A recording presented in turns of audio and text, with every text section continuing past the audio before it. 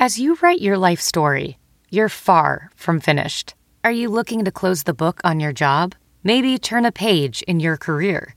Be continued at the Georgetown University School of Continuing Studies. Our professional master's degrees and certificates are designed to meet you where you are and take you where you want to go. At Georgetown SCS, the learning never stops, and neither do you. Write your next chapter. Be continued at scs.georgetown.edu/podcast. UVA football is the softest bunch of cream puffs, bow tie wearing, brie cheese eating, ascot wearing wussies I've ever seen in my life. I'm gonna punch people from UVA right in the neck. They wear suits to games. That's absurd.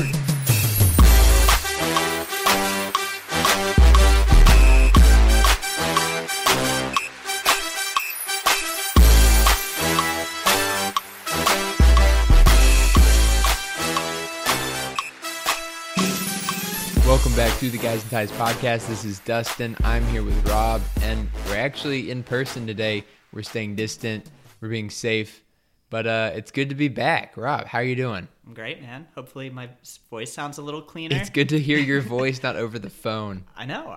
I'm kind of looking forward to this too. I also think we riff better when we're in person because it's hard to read someone over the phone. So there's also like a little delay too sometimes. There's a delay. Because we're not like video conferencing. It's just like straight old-fashioned. Straight phone. Hop on the phone. So yeah, it's good to be back. It's good to be back. But we are staying safe, so we will promise not to infect anyone. It's only us here, so it would only be us getting infected. And we're in my new apartment. Yes, which is a lot bigger than my old apartment. Rob just moved, so there's more space for us to spread out, be safe, and we hope everyone else stays safe and spread out as well while you are watching sports and doing sports, as many sports as you can right now. And speaking of sports, the sports keep coming back, so does your chance to bet on them with our exclusive wagering partner, betonline.ag. Major League Baseball and the NBA are in full swing, and there are no shortage of ways to get in on the action. BetOnline has all the odds, futures, and props for you to bet on. Also tune in as Floyd Money Mayweather joins the BetOnline team in a new segment called The Ice is Right, where he talks about his expensive jewelry collection. He'll give you the chance to win some great prizes and bet on the cost of his bling. Visit betonline.ag today to check out all the odds and up-to-date sports news. Don't forget to sign up and take advantage of all the welcome back to sports bonuses. BetOnline, your online wagering experts. So I think it's been about 6 months, maybe 7 months since we've done an in-person podcast. So it's been a while. We might be rusty. Who knows? We'll figure it out as we go along. I mean, it was maybe March. We were still playing basketball the last time the in-person podcast Yeah, happened. we did the last podcast we did live. I remember this was the ACC prediction podcast. Oh, I do remember Well, that. I think where we went through the entire bracket. We went through the bracket. And then it's just... I think it was like, well, UVA could win, but we could also lose in the first round. And we didn't really have an answer for anyone. But luckily, we didn't even play a game. So we won. Feels like forever ago. We won both ways. Yeah, it was forever ago. Gosh. But we've got NBA basketball. We're going to talk about some who's in the NBA. We're going to do that later. To start off, we're going to do football because that's like the main thing happening right now. There's a lot of football news coming out of camp, and Rob is going to take us away. Rob, what is probably the most important thing or news to come out of the football camp this week? Well, there was unfortunately a lot of news that came out on Friday. So Bronco Mendenhall had a press conference on Friday, and yeah, we learned kind of two big pieces of news there. One, which we'll expand on all of these, but one is Ronnie Walker's waiver was not approved by the NCAA, which, very, very surprising, especially a guy coming home, closer to the family during the pandemic, and a season where years of eligibility don't even count. That was approved over the weekend, I think on Friday, is that no years of eligibility are going to be counted this year, and he still wasn't approved for his waiver. So that was the big news. Leaves us with only 2 scholarship running backs. We have some thoughts on that. We'll break that down. Second piece of news is Dontavian Wicks is out for the season with injury. Now, we know that, or we don't know what the injury is. We just know it's an injury. He's out for the year. That's what Bronco Mendenhall said, and that's what Jeff White said in his article too. So those are the two big pieces of news personnel-wise to come out this week. Now, the other piece of news, which again we'll touch on later, is that we know we're not going to play VMI, and we're probably not going to play anyone before we play Virginia Tech. So our opener is probably going to be on the road in Blacksburg, with most likely Brennan Armstrong as our brand new starting quarterback. So a lot came out this week. So with that, let's pause. Let's take it all in. What does this mean to you, Dustin, all these personnel updates that came out this week? I mean, that's a lot to go into. So when I heard about Dontavian Wicks, I was pretty, I felt like that was a big piece of news in its own because, I mean, he was an up-and-coming wide receiver. He didn't get a lot of minutes last year, but he was someone that a lot of people were looking to fill some of those minutes left behind and catches left behind by Joe Reed and the other one. Hasise. Yeah, Hasise Dubois. I'm sorry. And so a lot of people were looking at that. Of course, we've got Tavares Kelly. We've got Billy Kemp. But I think Dontavian Wicks was someone that people wanted to have a breakout season, kind of like a good campaign this year. And so it's unfortunate that he won't be able to join us. Of course, we still have Terrell Jana, just the guy that's kind of everyone's looking at as the leader.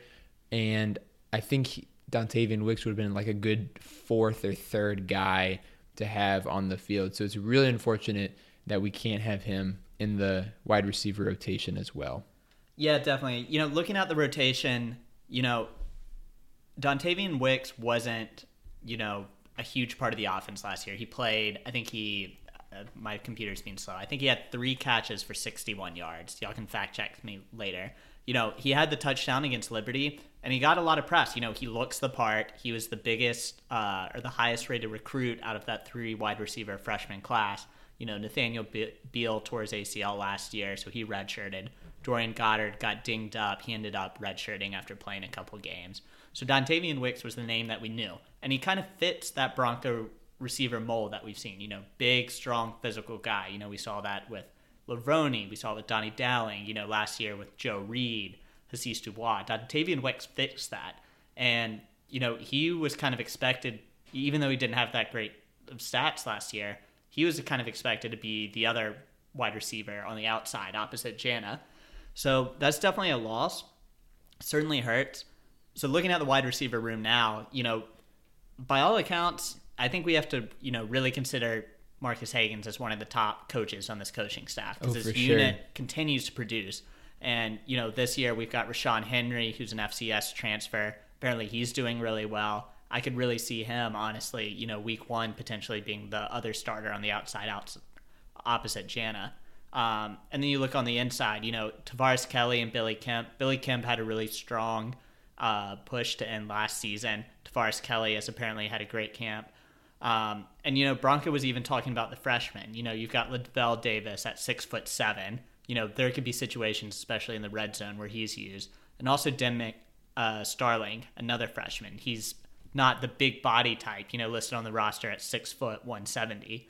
But, certainly a guy that Bronco has talked up and has said, he's been doing really well in camp. So there's a lot of bodies in that room, just not that many proven bodies outside of Jana at the FBS level. So it'll certainly be curious to see these wide receiver combinations. Because if you remember at the beginning of last year, we had guys, Terrell Chapman was getting a lot of run at the beginning of last year, and he kind of disappeared.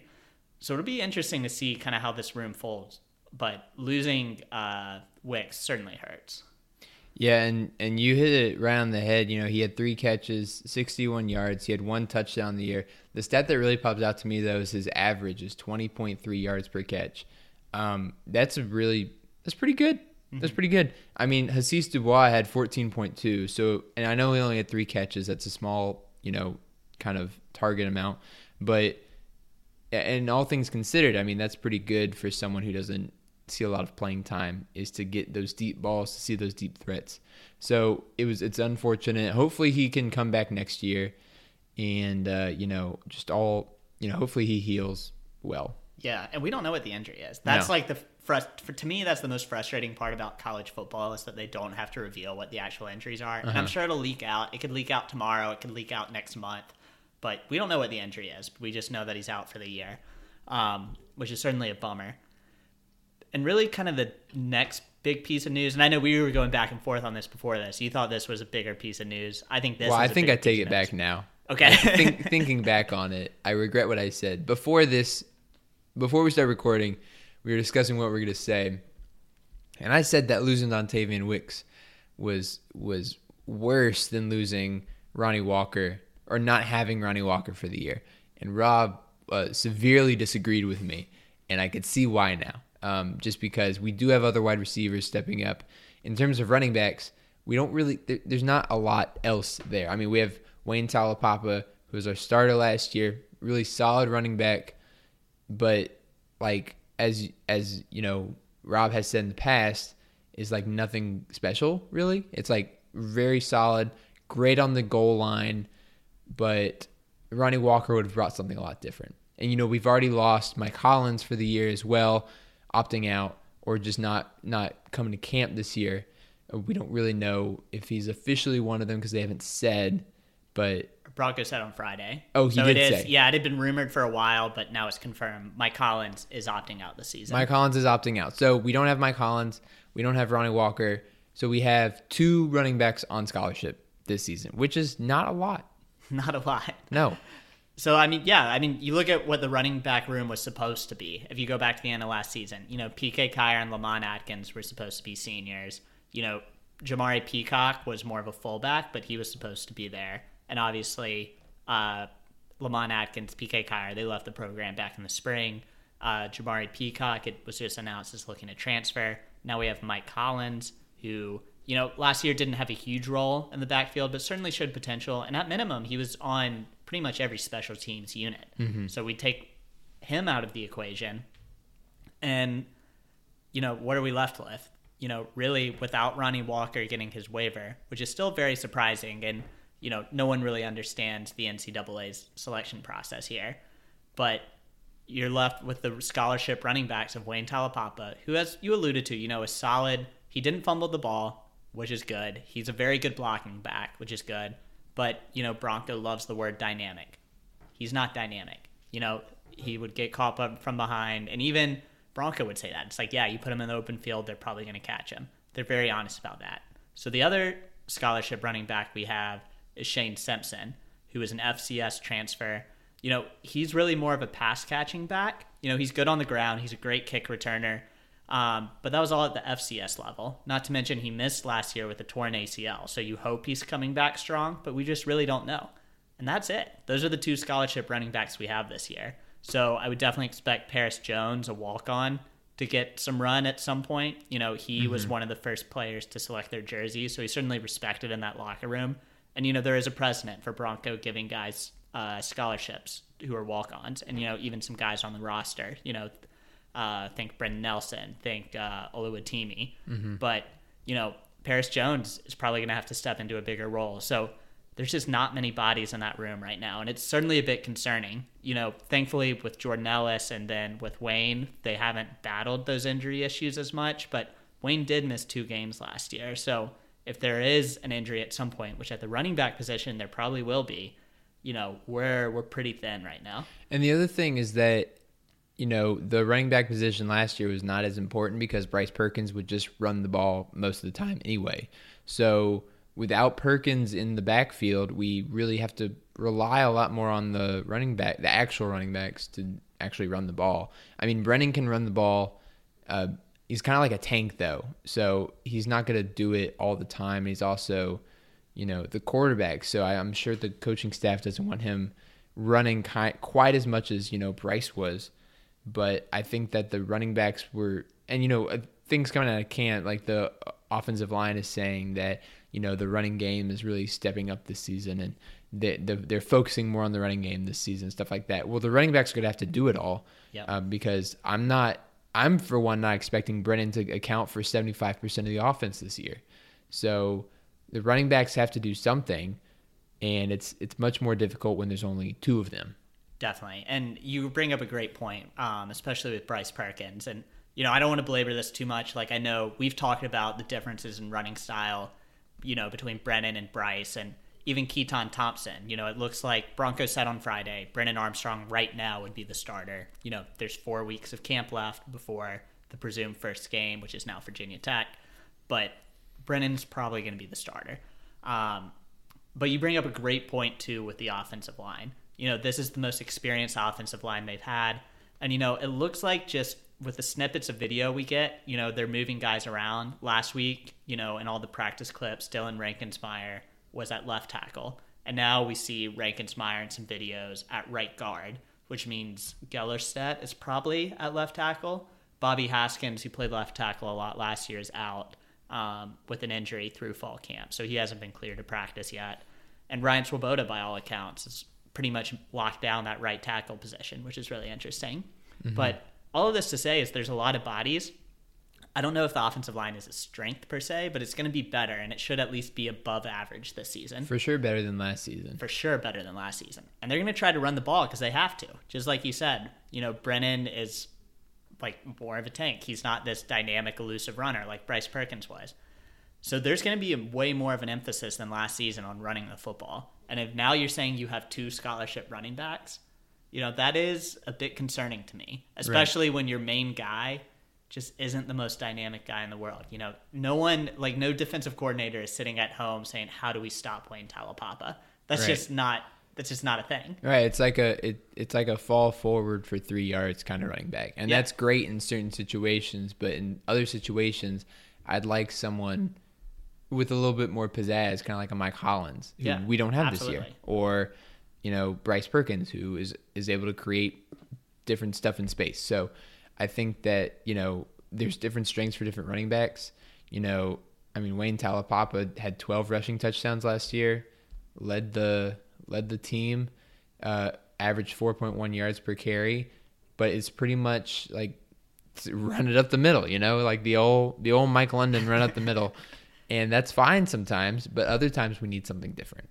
And the most concerning stat with Wayne Talapapa, which David Teal tweeted out, and it's still stuck in my head, he had 1 run over 20 yards last year, which was a 31-yarder against Duke. Yeah. That's it. He had 1 run over 20 yards. Mm-hmm. He's consistently a 3-4 yard running back. He averaged 4.1 yards a carry. Yeah.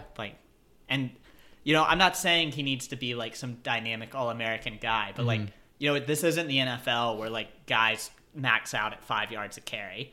4 yards a carry in the NFL isn't as bad, but you look at college, I'm Redskins, Washington football team, whatever you call them, fan.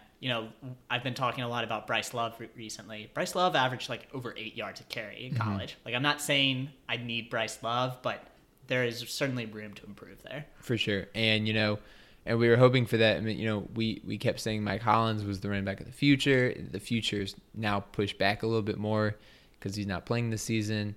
We've had some people come in. Maybe we'll see what they can do. But for now, we're just going to wait and see, does the coaching staff change what they have, or are we just or is Brennan going to run more than we think?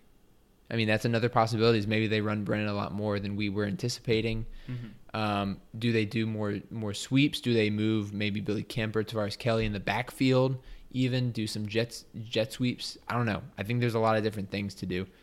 You could even do a wide receiver screen, which is kind of like a run anyway, because it starts in the backfield, just on the outside. So I don't know if you noticed this, but in one of the practice videos they sent out was a screen to Ronnie Walker. Ooh. And all the comments on the video were like, did we actually just run a screen? We haven't seen a screen from Robert and I since Smoke graduated. Yeah. So maybe that's in the playbook this year. Yeah. Yeah, but do we do it anymore if Ronnie Walker's not going to play? Yeah. Right. Shane Simpson, I will say, has the potential to be a very good receiving back. How tall is he? I don't know, but I know his... I think he's small. He is. I know he's a smaller guy. Yeah. But I know his stats his last fully healthy year was essentially, it was 700 yards receiving, 700 yards rushing, and then a ton of kick return yards. He's very much a third down, it's like a Smoke Mizell back. Yeah. Running back, yeah. So it'll be interesting. There's a lot of questions on offense. And the one thing, before we kind of move on from the personnel, the one thing I will say is defensively, Kelly Poppinga, the outside linebackers coach, co-defensive coordinator, was talking this week about the defense. And, on defense, we know there's 5 opt-outs, and we know 3 of them so far right now. So we know Mike Collins, and then we also know that Ben Smiley and Famui are not there. So the defensive line depth is taking a hit. Yeah. But what Poppinga was really emphasizing is what he called the multiplicity, quote-unquote multiplicity of the defense. And just the ability they have at the outside linebacker position. Noah Taylor, Charles Snowden. He said they want to get Matt Gamm on the field more. And he said Elliott Brown, 3 of the 4 of those guys are seniors, said they want to get Elliott Brown on the field more too. Not to mention all the young guys. Now our best recruits are outside linebackers. So they're going to be doing a lot of things on defense. And cornerback depth is a little thin right now. We know Darius Braden is back at practice. I think Heskin Smith, people are sleeping on him a little bit. We have Nick Grant back for his senior year. But that's really kind of the proven players at corner, and even calling Braden and Smith proven might be a bit of a stretch. We have a lot of bodies at safety now, especially now when you bring in Amos, the JMU transfer. So all of this to say, they're going to use these linebackers in a lot of different ways. Last year, as guys got hurt, Charles Snowden and Noah Taylor played more like safety-esque roles at times. So I'm really curious to see how these lineups are going to be, especially knowing that defensive line depth is a little bit thin. I think we'll be okay as long as there's not another major injury or 2, but that could happen. That could certainly happen. So I'm really curious to see how they use these outside linebackers, because they're probably the most talented group on the team, and Poppinga and Howell are both really creative. So it'll be interesting. Do you think we do some sort of weird nickel package where we just have an extra linebacker on the field and they just kind of blitz all the time? Looking back at last year, down the stretch, we had 3 outside linebackers on the field a lot between Noah Taylor, Matt Gamm, and Charles Snowden. Right, because they had to cover the slot because we didn't have Nelson, we didn't have Bryce Hall. Guys were banged up. I think that's a real possibility. What I'm curious to see is how many packages do we get where there's 4 outside linebackers, or maybe it's 1 or 2 defensive linemen. And we have pretty good depth on the inside between Zane Zandier, Nick Jackson. Rob Snyder's still battling an injury. I don't think he's 100% cleared yet. But the depth is at the outside linebacker position right now. So I'm really curious to see what type of schemes they draw up, and if they can trust the corners enough to give them 1 or 2 seconds of man coverage to bring these really cool blitzes that they do. I think it'll be really cool to see, because you remember at the beginning of last year when everyone was healthy, think Pitt, think William and Mary, think even ODU, like our defense was good, man. It was great. It was good. And then people got hurt. But I'm hoping we'll have a fun defense again this year. Yeah. Yeah, and that's kind of the hope, especially when our first game is going to be against Tech. We want our defense to be healthy. We want it to be unpredictable. We want it to be, as ready to go as possible, because I think when you start off a game against a team like Virginia Tech, where there's a lot of history, we're playing in Blacksburg this year, so that's something new. And, this team is I still think hungry and kind of feels like they're an underdog again, even though the line will probably be pretty close for that game. So I'm excited to see this defense. It's the strength of this team. The linebackers are the strength of this team. There's a lot of depth there. And, the defensive line, unfortunately, has taken a hit because of opt-outs, which is, perfectly understandable in this time. It's just the way it is. And, Tech's lost some people too.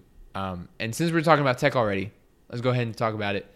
Rob, how do you feel about starting the year off against Tech? Because Mendenhall basically came out and said that there's not really any plan to schedule anyone for that first week. Yeah, I don't love it. And I know the coaching staff doesn't love it either. Yeah. It's hard, man. You have these scrimmages. They were in Scott Stadium the other day for practices, and they do these scrimmages, which is great, but it's just not the same thing as a real game. And VMI was the perfect opponent to put before Virginia Tech, with all due respect to their program, which at one point, my dad talks about how at one point VMI was a competitive game. And as UVA went 2-10 one year and blew out VMI. VMI is just the perfect opponent to play before Virginia Tech.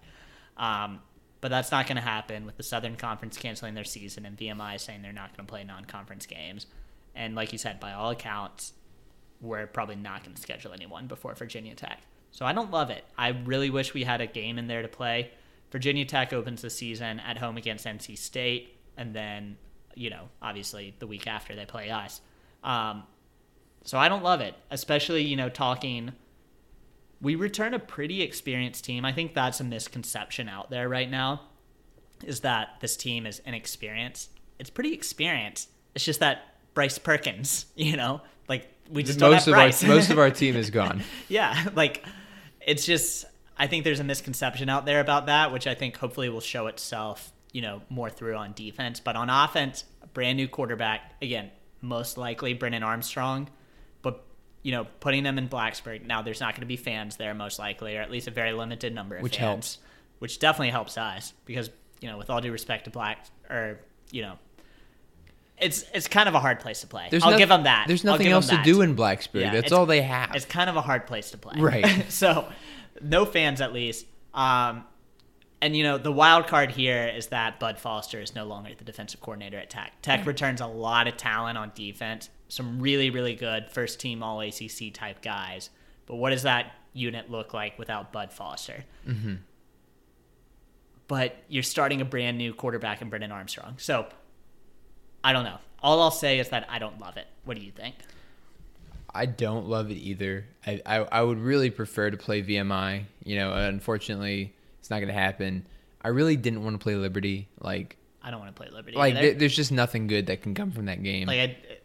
I almost don't even want to say, with all due respect. I just don't want to play There's Liberty. No respect. Yeah. There's no respect with Liberty. I just can't. And it would be unsafe as well. They have no testing. It's just a mess. And so I think at this point, we don't have a lot of other options at this point, as well as the fact that you'd have to convince a team to come to Virginia to play in Scott Stadium.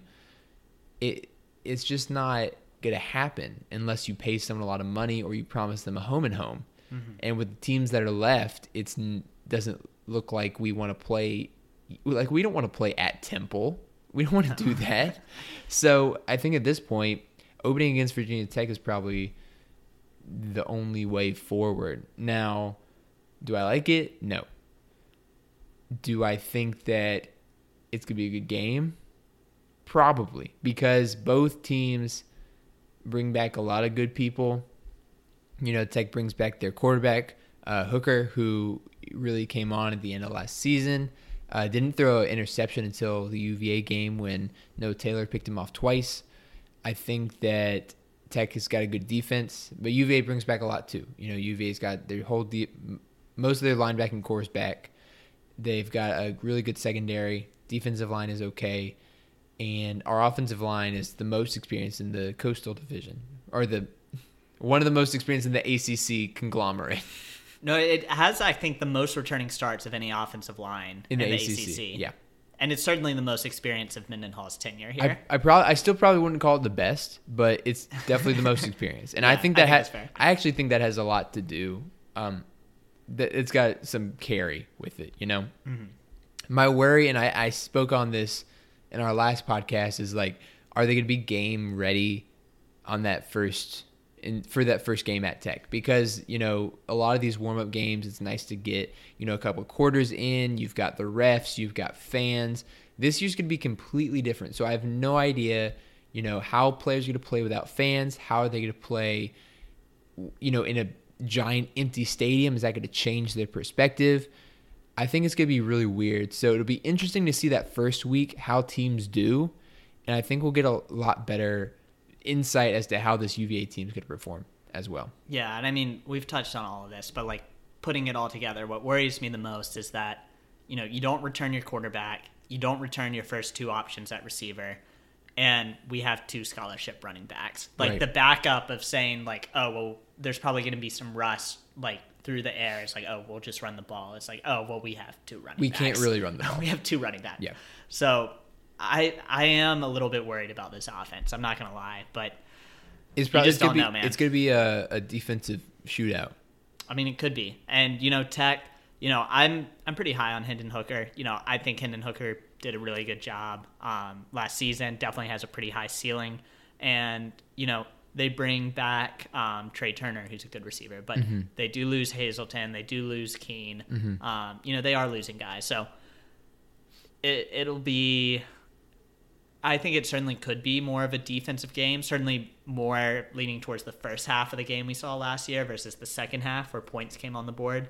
But, it's so tough to say. And, you just really hope that this offense is putting it together. And we see exciting clips on the practice videos that they put out. But we also know the staff is being intentionally very, very secretive of what's going on, knowing that Virginia Tech is most likely going to be their next game. So it's hard to get information. And the staff is, to their credit, making it pretty hard on us to find it. Yeah.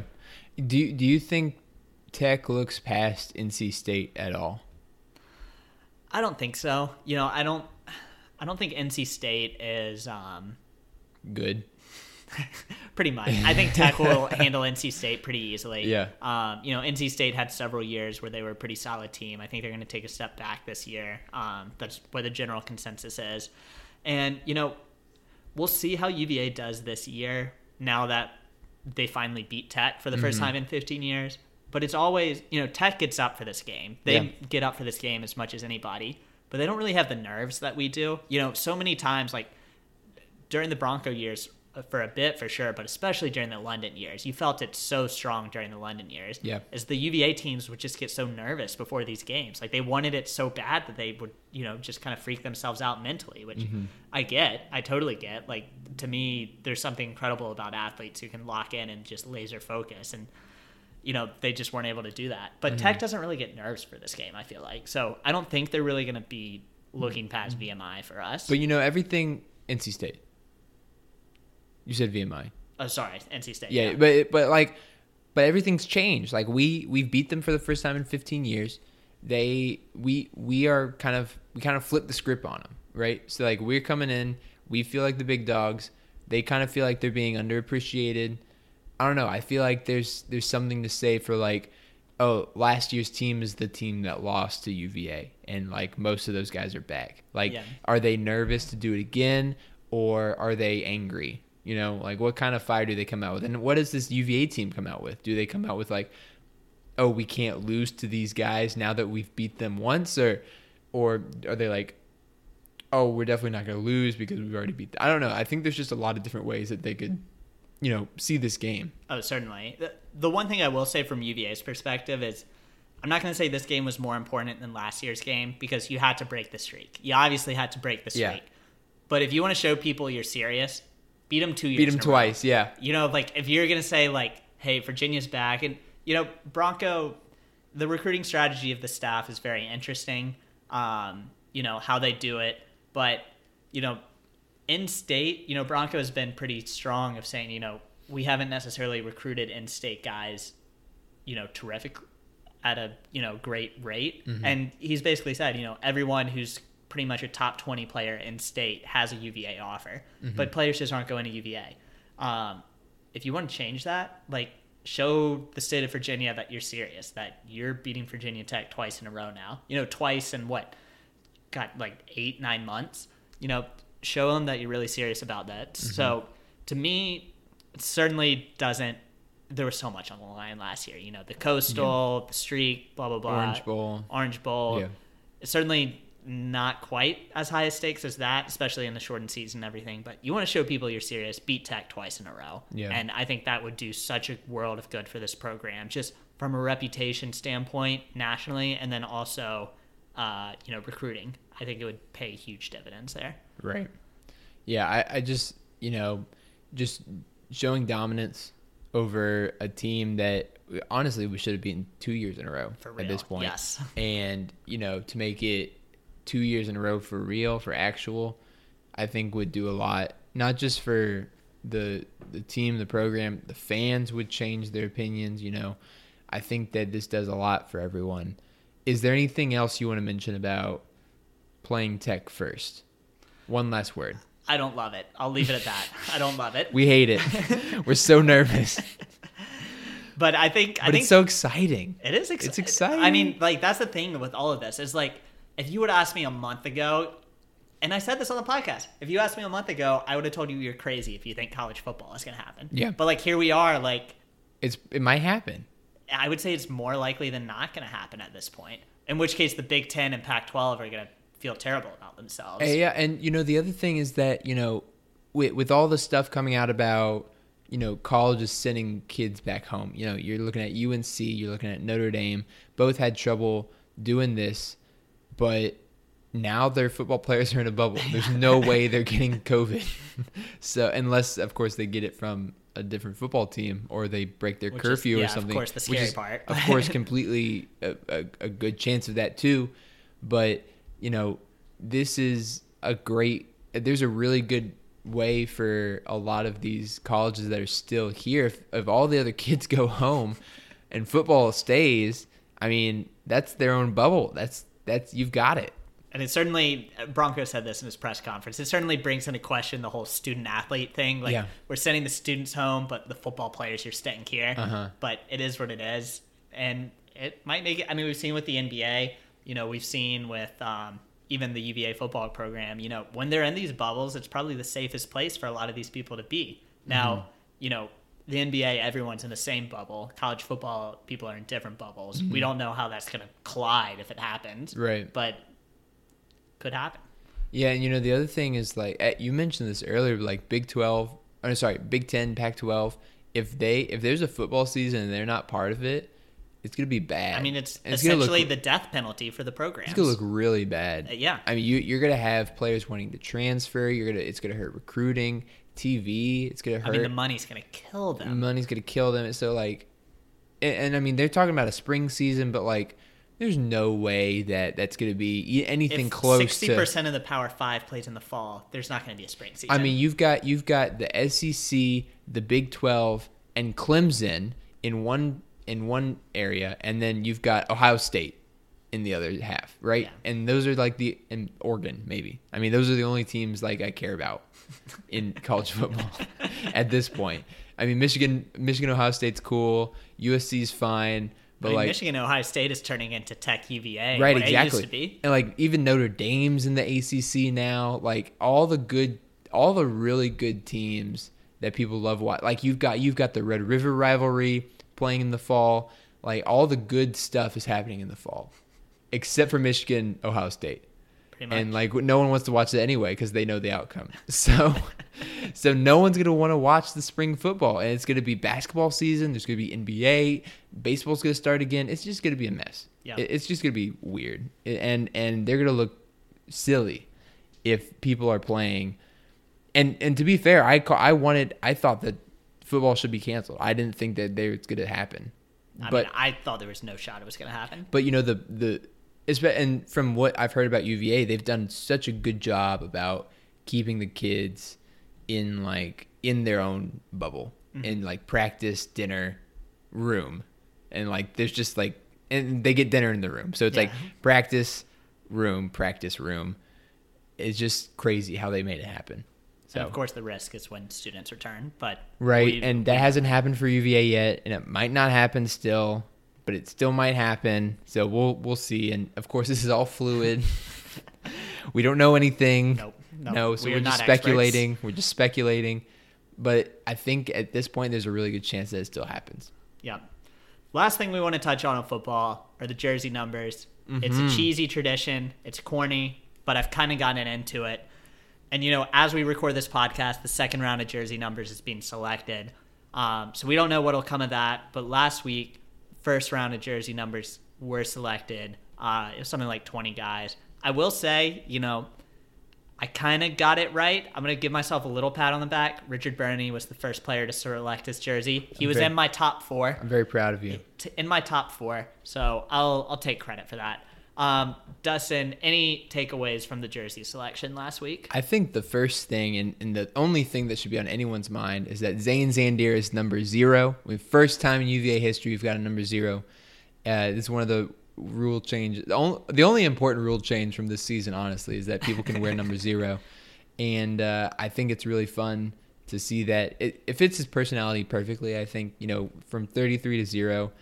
What do you think? How do you feel about 0? I love 0. If anyone was going to be the first player to rock 0, it was going to be Zane, the guy who wrote "kill" on his face during the Tech game. Mm-hmm. It's a perfect match. Yeah. Yeah, so there's a couple different ones. I like Armstrong at 5. You know, That's what he wore in high school. I like that number for him. I think it's a good strong quarterback number. And Snowden stays at 11. Grant stays at 1. You know, Noah Taylor stays at 7. So there's a lot of really solid ones. Some people switch.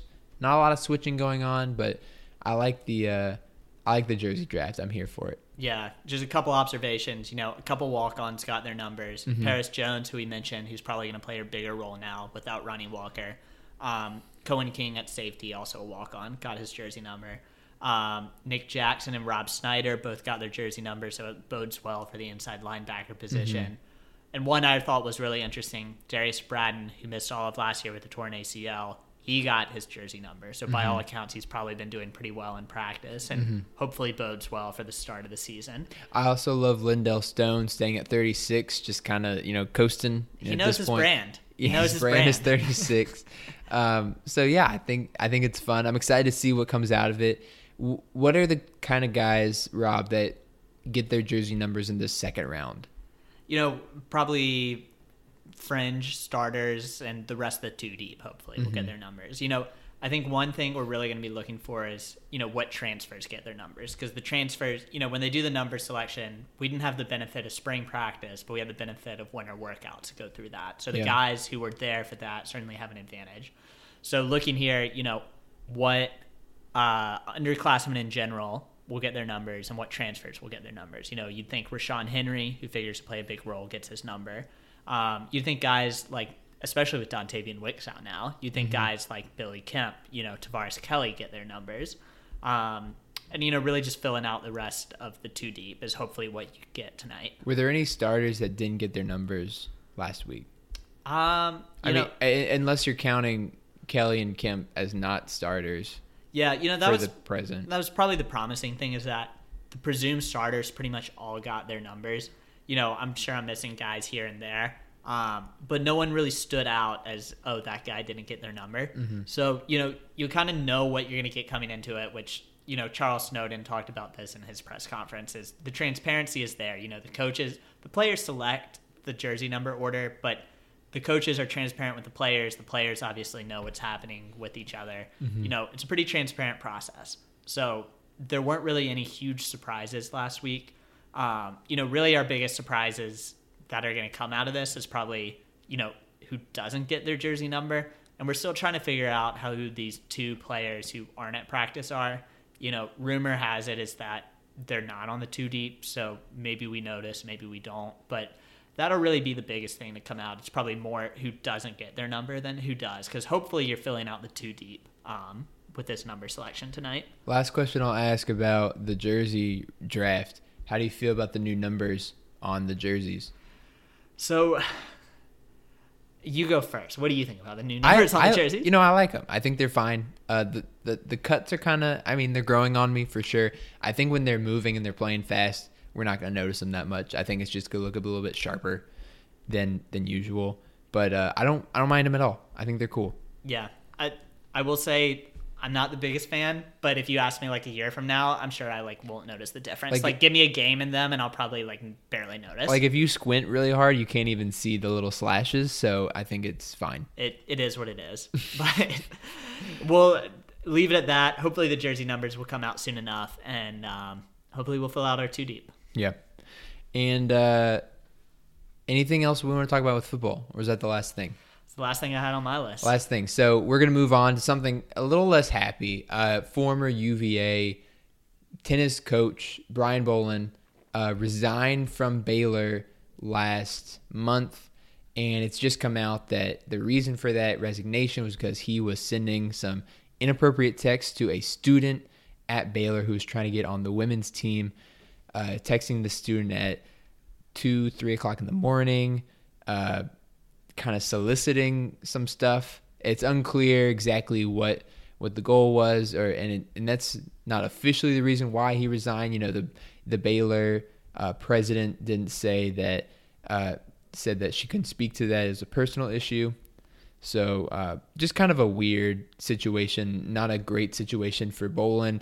Definitely not a good situation for Baylor either. They're kind of known for not treating, sexual assault against women really well, especially with their football program. It was a huge thing a couple of years ago.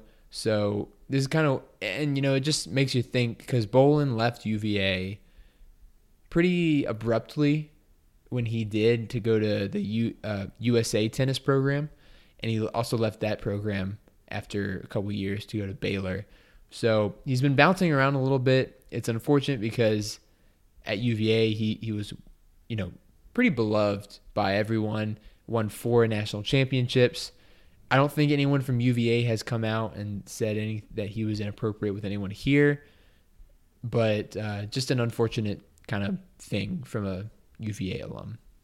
Certainly, you said that very well, and it was very surprising when he left. He left probably one of the most successful programs at UVA, being the tennis program when he left. I would say the most successful at the time, probably. Yeah, and no one really knew why. And, there's always things like that where, especially with the non-revenue sports, things get very political there, and you never really know entirely what's going on behind the scenes. We never really found out. The hope is that this wasn't happening at UVA either. But, it's tough to say. Still a very developing story. Not our favorite story by any stretch, but, like you said, Baylor certainly has a lot of work to do to clean up their reputation, and this doesn't help. Yeah, so he resigned actually on July 29th, which I missed. I didn't even see that. I didn't see anything about that. But he resigned from Baylor on July 29th. The act is being investigated by Baylor's Title IX office, so it's pretty severe in that way. And I think that it'll be interesting to see what comes out of this. If there was anything that happened at UVA or in the U.S. tennis program as well, if he was doing anything like this. So, it's unfortunate, but we wanted to mention it because it did pertain to UVA sports. But, I think that's all we really want to say. We don't have any more information at this time. But moving on, there are some Who's playing basketball right now. They're not in college anymore. They graduated, but they are in the bubble. And there are 5 of them still left. Or actually, there's only 4 at this point. There's 4 left in the bubble. Joe Harris, unfortunately, had to leave. It was a non-medical personal issue, very vague about what that was, but Joe Harris is no longer in the NBA bubble. So his season is pretty much done at this point. The Nets season is pretty much done. Well, yeah. Well, his yeah. So the Nets are down 3-0 to the who are they? They're playing someone. I actually don't remember. I'm not, as you probably know, I'm not the best NBA guy. Shoot. Here, we'll look this up. We have the internet at our disposal. We've got the internet, but the Nets are down 3-0. They're playing Toronto. That's who they're playing. But Joe Harris had to leave, and he was playing pretty well though for the Nets during the bubble season. Justin Anderson is also on the Nets. He's gonna get more minutes now that Joe is gone. But once again, Joe could come back, but he would have to quarantine for 14 days. And they're not going to last that long. So I think that his time is done. But hopefully he's doing okay. Hopefully, whatever he left for is all right at this point, whether it's family or something else. So all best wishes to Joe. Malcolm Brogdon is playing for the Pacers. He's also down 3-0, which is unfortunate because Malcolm hasn't been shooting that great, except for today's game. He had 35 points and 14 assists. But before that, he had not been playing super well, and they are down to the Heat 3-0. Devin Hall is playing for the Thunder. He's played a little bit in the seeding games, but hasn't played yet in the actual games. We're actually watching the Thunder Rockets game right now. He is not in the game. Nope. And I think that the Rockets are winning right now. So, yeah, the Rockets are. It's a close game, though. Houston's up 2-0, though. So, we'll see what happens there. And Mike Scott is on the 76ers. He's been getting some minutes, too. And but they are also down 3-0 in the playoffs. So, none of those guys have won any games. Tough look. And I will say those guys didn't win a lot of postseason games at UVA either. Don't go there. That's dangerous territory. Okay, I'm just saying Mike Scott, Mike Scott, that's fair. That's fair. Mike Scott got crushed by Florida in that one game. Devin and Malcolm and Justin and Joe, there was some tough outs from Michigan State there. One from Syracuse. I'm not talking about Syracuse. We're still not ready for that. Honestly, at this point, Syracuse is more painful than UMBC. UMBC had the happy ending. Syracuse had another crushing loss to Florida afterwards. It was just terrible. It was all terrible.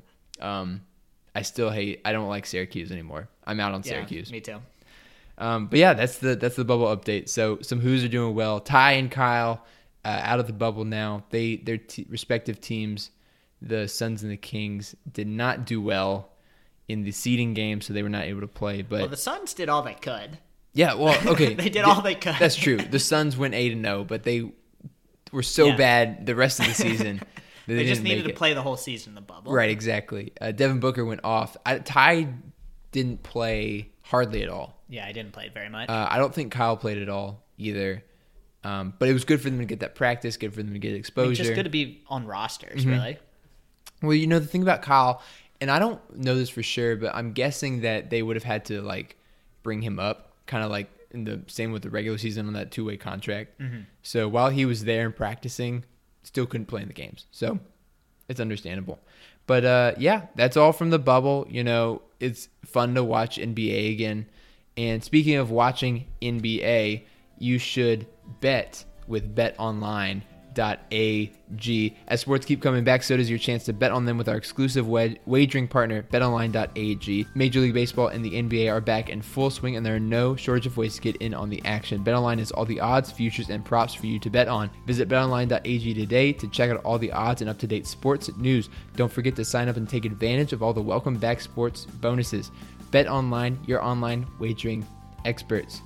We are also sponsored by Manscaped. The Manscaped Lawnmower 3.0 is a premium electric trimmer that's designed to give you a confidence boost through body image. Their ceramic blade and skin-safe technology are designed to reduce nicks or tugs on your fellows down low. The Lawnmower 3.0 is also waterproof and comes with an LED light, so you can manscape in the shower or in the dark or in a dark shower, whatever floats your boat. They also just released their Shears 2.0 nail kit, the perfect add-on to their Lawnmower 3.0 trimmer. The Shears 2.0 is a luxury 4-piece nail kit featuring tempered stainless steel tools that includes tip tweezers, rounded point scissors, fingernail clippers, and a medium grit nail file. The Shears 2.0 nail kit allows you to pluck your eyebrows and trim your nails in style. On their website, you'll also find the Crop Preserver, an anti-chafing ball deodorant and moisturizer. This will help you tame that summer swamp with the natural hydrators and antioxidants. You'll also find the Crop Reviver, a testy toner that's like having cologne that is designed for your balls. We won't judge you if you catch you sniffing yourself. Go to manscaped.com and check out some of these life-changing products. And listeners of the show will get 20% off and free shipping with the code ARMCHAIR at manscaped.com. That's 20% off with free shipping at manscaped.com and use code ARMCHAIR, ARMCHAIR. It's time to grab 2020 by the horns and by shaving that front trunk. Our favorite sponsor. I love Manscaped. I still want a sample from them, but we haven't gotten one yet, which is unfortunate. I mean, Manscaped's made it big time. I mean, if Colin Cowherd is reading the same ads we are, Yeah. We're going places, or he's also going places. I don't know. Which way are we going? Converge in the middle somewhere. Which way are we going? I mean, all I'll say is that we had to edit some of that out. It is very explicit, and we are a clean podcast for the most part. We've had to bleep some things out in the past for some guests, but we like to read ads as they are. But can't do it for Manscaped. It's too explicit for us. There's some swear words. We don't like swear words here. But yeah, I think for now, unless Rob, you have anything else to add, I think we're pretty much done with the podcast. I think we are too, man.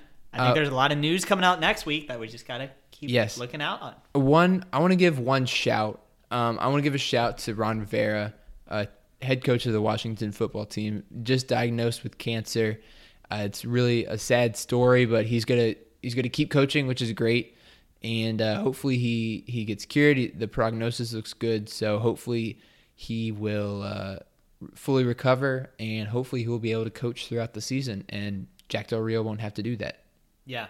No, 100%. Well said. I'm Dustin's a Saints guy. I'm a Washington football team fan, and certainly some tough news there for a franchise that just can't avoid the tough news. Right. So, yeah, wish him the best, and hopefully it's something he can get past. Yeah, we haven't talked Washington football team in this podcast.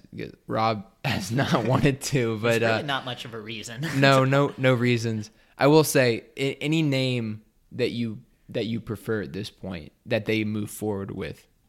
I kind of like Washington football team. If I'm being honest, like you can like choose something that's never going to resonate, or it'll take 5 or 10 years to resonate. Washington football team is like kind of dull, but like maybe it's already caught on. It's already caught on. Like I wish we were Washington Football Club. I feel like that'd have like the soccer ring to it. Like maybe we get a little bit of that, but I'm okay with that. Just don't mess it up. Like just don't mess up the new name whenever it comes out. I don't have a preference though. Okay. Sorry to bring it up. I know that's hard for you to talk about.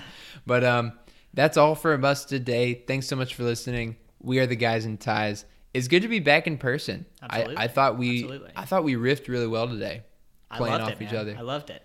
And because on the phone, it's like, is he done talking? Yeah, is there a pause? Can I talk now? Enough?